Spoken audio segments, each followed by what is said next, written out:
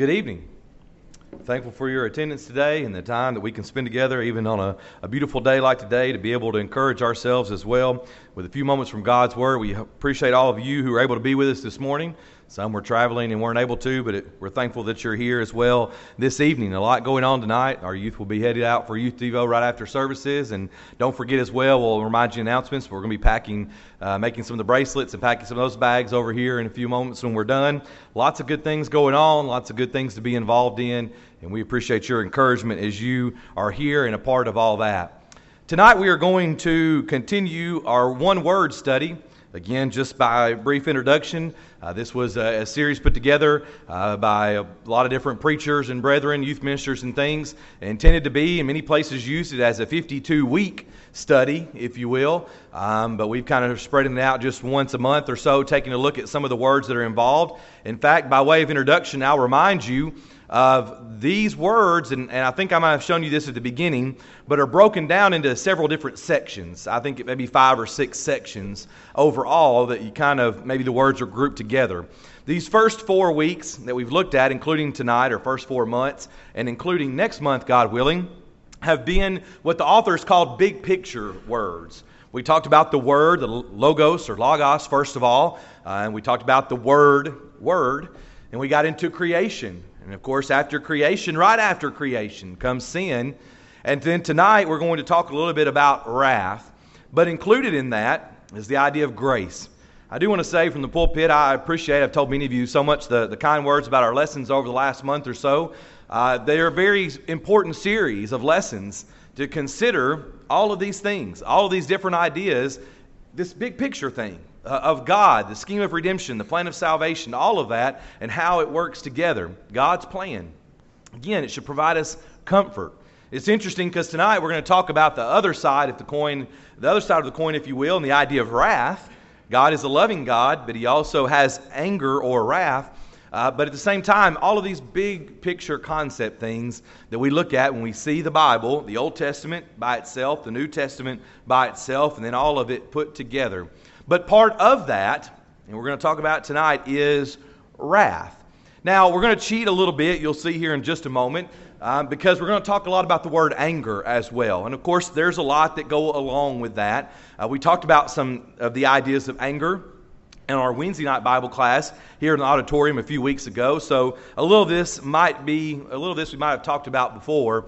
But we want to think in this month about the idea of wrath, because certainly it is part of the picture, big picture of God and of the Bible. To begin tonight, we talk a little bit usually about the words that are used.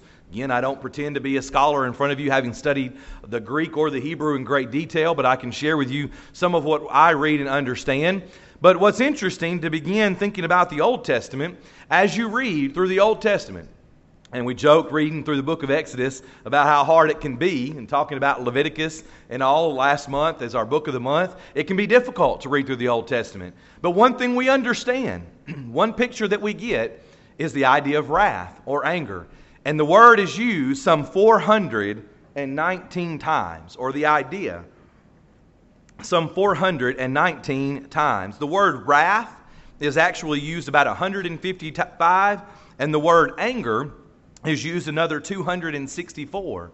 But again, when you think about the Bible, and many people do think of God as a loving God, let's not forget about His wrath. And what's interesting is out of that 419 times, around 300, so 300 out of 419, it is the wrath or anger of God that is being described.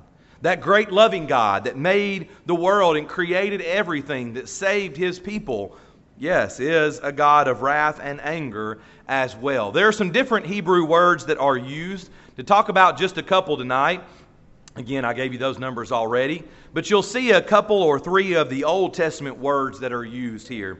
Again, I don't pretend to be able to pronunciate everything perfectly. The first word for anger there, off or af. The second word down there for wrath, or the 2 words, are hema or hema and katsef, depending on, again, the pronunciation or the form of the word that you're looking at. But let me give you a description. Let me give you a verse here. Deuteronomy chapter 9 and verse number 19. And you'll see it on the screen. You can turn there as well. That's fine. But Moses says here in Deuteronomy chapter 9, and we're talking about some of the things that took place in Exodus. But we're here in Deuteronomy, and this is a good illustration. And you'll see, if you can make it out with the colors there, but you'll see the words in Hebrew after the words there in our English. But for I was afraid of the anger and hot displeasure with which the Lord was wrathful against you, in order to destroy you. I wasn't able to fit all of it on there, sorry, but in which the Lord was wrathful against you in order to destroy you. We talked about the book of Exodus recently. We went through it pretty thoroughly, and we've talked about the fact that obviously God was very displeased or very angry with the making of the golden calf. I can only imagine. We talked about the fact that in Exodus, it talks about, God continues to say, I am the God that brought you out of Egypt. You know, and again, we talk about our parent-child relationship a lot, but that's what it gets back to, right? We look at our kids and we say, I've done all this for you. I clothe you, I feed you, I do all these things for you, and then you disobey me. You do these things against me. God was upset. He obviously was bothered with this making of the golden calf, a slap in the face, if you will, against him, after all of these things that he had done. And in this recounting here, we actually see all of these words used here in this one particular verse. Let's talk about the New Testament for just a moment. We see that the word for wrath is, and I think I'll have it on the screen here in just a moment. In fact, I'll go ahead and pull it all up there while you're filling out your outline if you want to. But the word for wrath is arge, down there at the bottom, and it means a strong indignation that's directed at wrongdoing with a focus on retribution. The word is found 49 times in the Greek New Testament, and the word that's translated anger around 18 times in the Greek New Testament is this thumos there. And again, another passage to try to help understand these, Ephesians chapter 4 and verse number 31. Let all bitterness and wrath and anger and clamor and slander be put away from you, along with all malice. Ephesians chapter 4 and verse number 31. Most of the time we read this list and we just pass right over. But again, you see the idea here of a state of displeasure, anger, wrath, rage, indignation. All of these things that we would rather avoid if we could. And so we begin to paint this picture, and we're going to get into a few other things here in just a moment, but we begin to paint a picture of this God who the Bible describes, in the Old Testament certainly very often, as having wrath or anger. And what's interesting is, it reveals a little bit about the true heart of God. Not that we might show him like a person who just roams around angry all the time and bitter and that type of full of rage, that type of person, but he does have this part to him, if you will.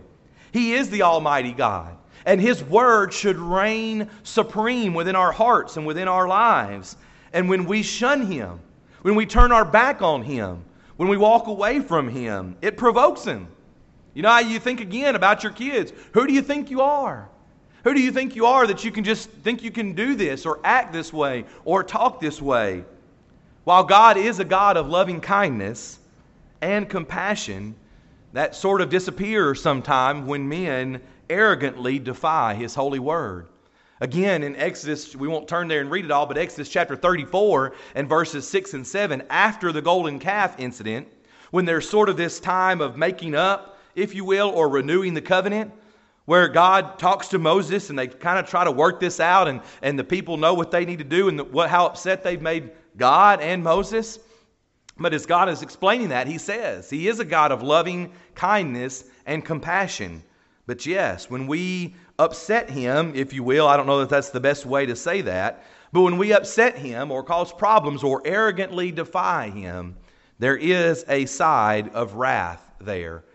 One of the things that I mentioned to you as well that's a part of this study is some devotional studies. You can take it every day of the week. There's usually 5, but I'd like to explain a few of those or share a few of those with you. The first one is actually called Don't Poke the Bear, and you'll see, of course, as we go through this. If you've got your Bible, look in Deuteronomy chapter 9 with me. Turn to Deuteronomy chapter 9. Maybe you've been hiking before in the woods? Maybe you've been somewhere before. I know when I worked on Amnicola, sometimes we'd get out on the river walk there, at lunch and do a little jogging or a little walking or something, during lunch break. And you might cross paths with a creature that maybe you just assume leave alone. I know there was more than at least one time walking down that I glanced down and see something, and then I jump in fear and then look around to see if anybody was watching me, if anybody saw how high I jumped when I saw this little snake or, some animal crossing paths that I didn't expect. Maybe it was a snake, maybe it was a spider, maybe it was a skunk. We have a lot of those over on our side of the valley or the mountain sometimes. But maybe either way, you crossed paths with something that you had no desire to try to get a response out of it. And so you try to either go the other way or turn back. And the idea, of course, is you don't want to poke the bear. When we consider the wrath, and specifically the wrath of God, it's interesting to find that in the Old Testament, God can be and maybe has been provoked to wrath. In other words, it's possible to maybe poke the bear. And again, I'm not trying to demean God or be sacrilegious or anything in that way, but to poke or provoke someone until, that bear then roars or shows why he might be the top predator, of course, in all of the land. And in the same way, we think about the children of Israel. In Deuteronomy chapter 9, look at verse number 7. It says, "Remember, do not forget how you provoked the Lord your God to wrath in the wilderness." While you're there, look at verse number 8. "Also, in Horeb, you provoked the Lord to wrath." Maybe you see where we're going here. Look in verse number 18. I fell down before the Lord as at the first 40 days and 40 nights. I neither ate bread nor drank water because of all your sin which you committed in doing wickedness in the sight of the Lord, to provoke him to anger. And look at verse number 22. Again, also at Taberah and Massa and Kibroth Hattaavah, you provoked the Lord to wrath. Why would they do this? Why would the children of Israel, why would anyone want to purposefully stir up this response from God? Stir up God or provoke him to anger. We're really good at being what we call here in the South Monday morning quarterbacks, right? Armchair quarterbacks. We can look back and say, why would they do that? Of course, we do the same thing. Because the answer for us is, well, we wouldn't. We wouldn't do that. We wouldn't provoke God in that way. And that's probably true a majority of the time for us. After all, nobody tries to grab the snake, right? Usually the poisonous snake to be bit.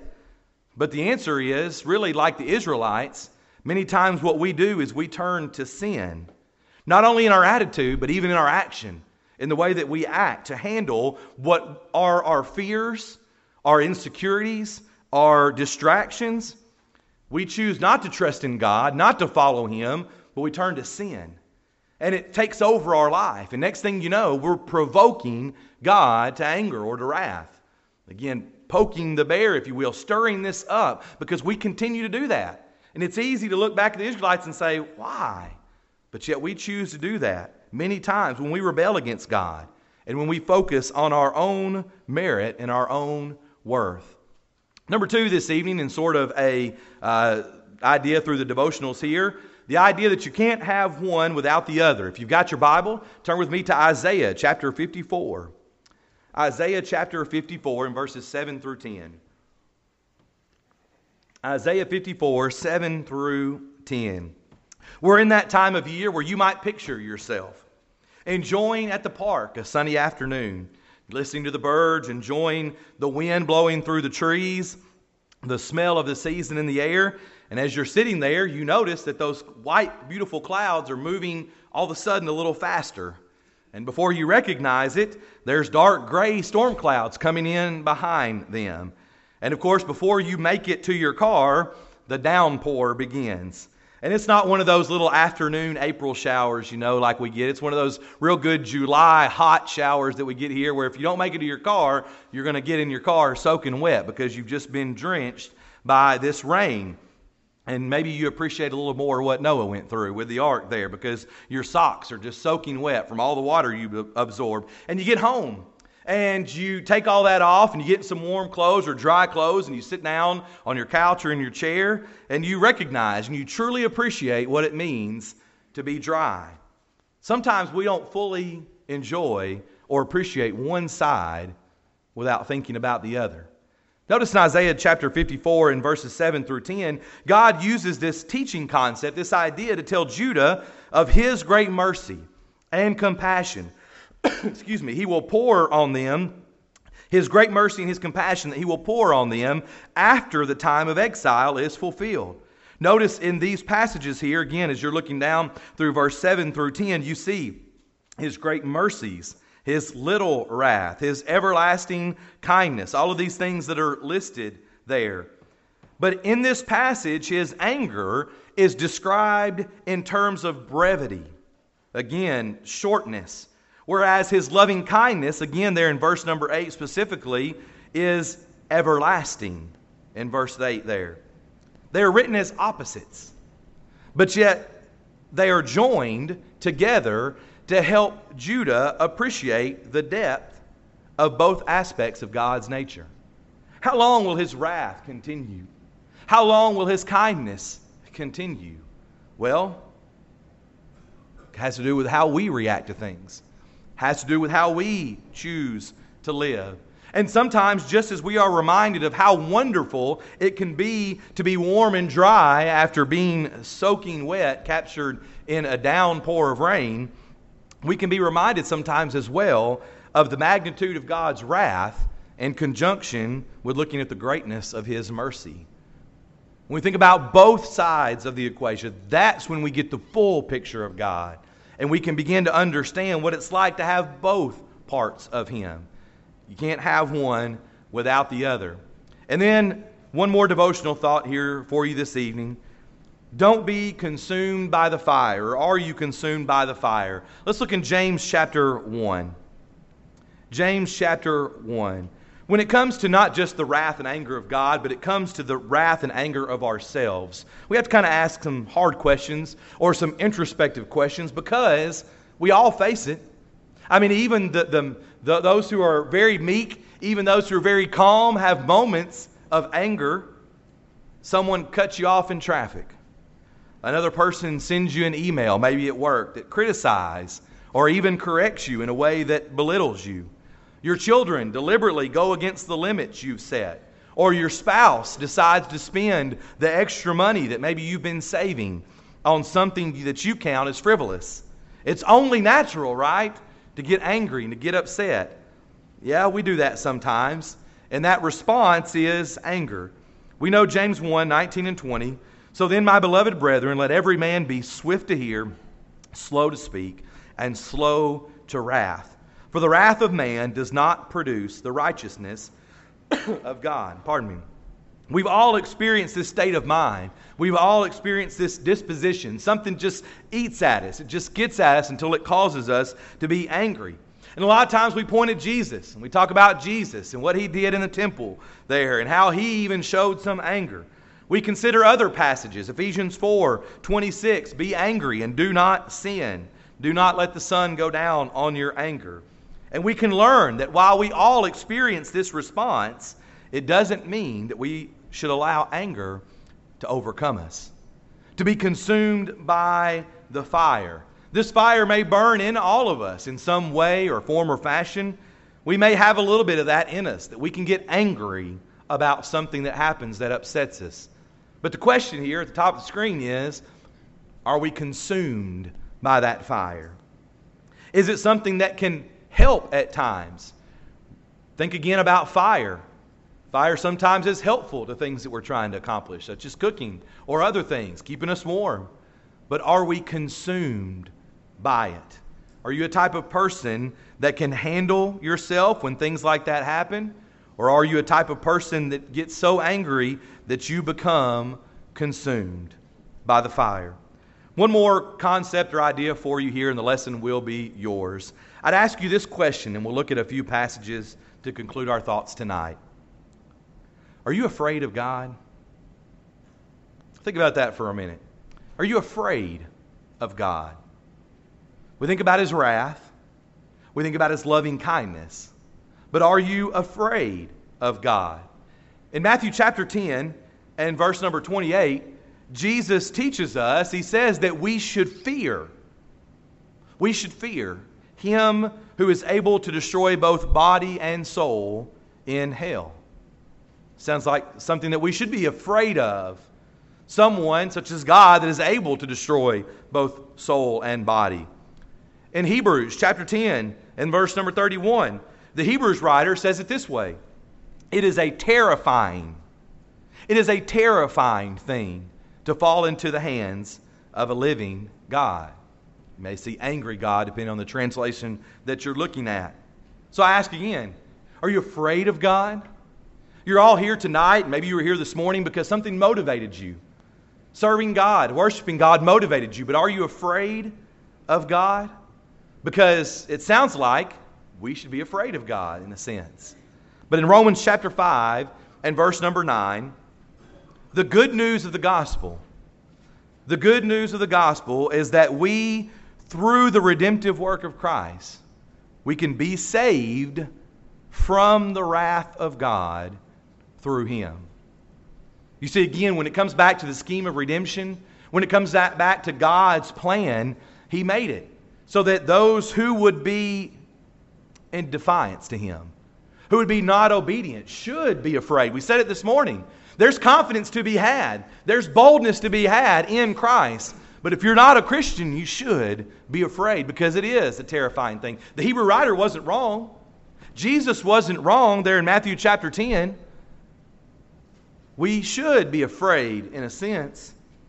But the good news of the gospel is that because of what Christ did, what we've been talking about on Sunday morning for several weeks now, we can be saved from the wrath of God. We don't have to fear that day of judgment. We don't have to fear eternal punishment. When we think about God's wrath, that can be used to encourage us or motivate us. It can be used to cause us to think about how we should live. You know, through some of the things that are in this study, I didn't even talk to Don, but there's sometimes suggestions of passages to look at. There's sometimes song suggestions. It says one of the song suggestions is, there's a great day coming. You know, when we sing through that song, it's meant not to scare you or terrify you, but to cause you to think about the wrath of God. Tonight, as we conclude our thoughts and ask you to consider the wrath of God, as always, there's two choices. There's two things that you can think about. Are you in danger of the wrath of God? Not everything that we should do, not everything that we do in service to Him and worship to Him and following after Him should be done out of the fear of wrath. But tonight, are you in danger? Do you stand in that position? Or are you saved by the redemptive work of Christ, as we just talked about a moment ago? Because there are two sides to it, and both of them can motivate us at different times. Think back to when you became a Christian. If you're here tonight and you've already done that, you think back to that time. I know some people say, well, I couldn't sleep. And I wasn't going to stop until I would find someone that would baptize me that very day, that very moment, because I was fearful somewhat of what would happen if I delayed any longer. Other people are encouraged thinking about what Christ has done. Not saying that all of one or all the other is bad, but the combination, as we've looked at tonight, with a loving God who also has wrath and anger. Where do you stand tonight?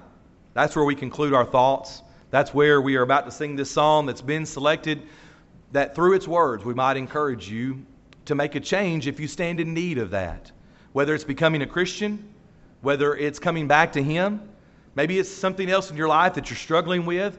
We said this morning that God doesn't want His people to be people of anxiety and fear and that type of thing. That's true, but we still face it. Maybe there's something else in your life that gets after you, that bothers you, that upsets you, that you would like for the prayers of this good congregation to encourage you in. We'll be singing to encourage you. If you need to make a change, come forward as we stand and as we sing.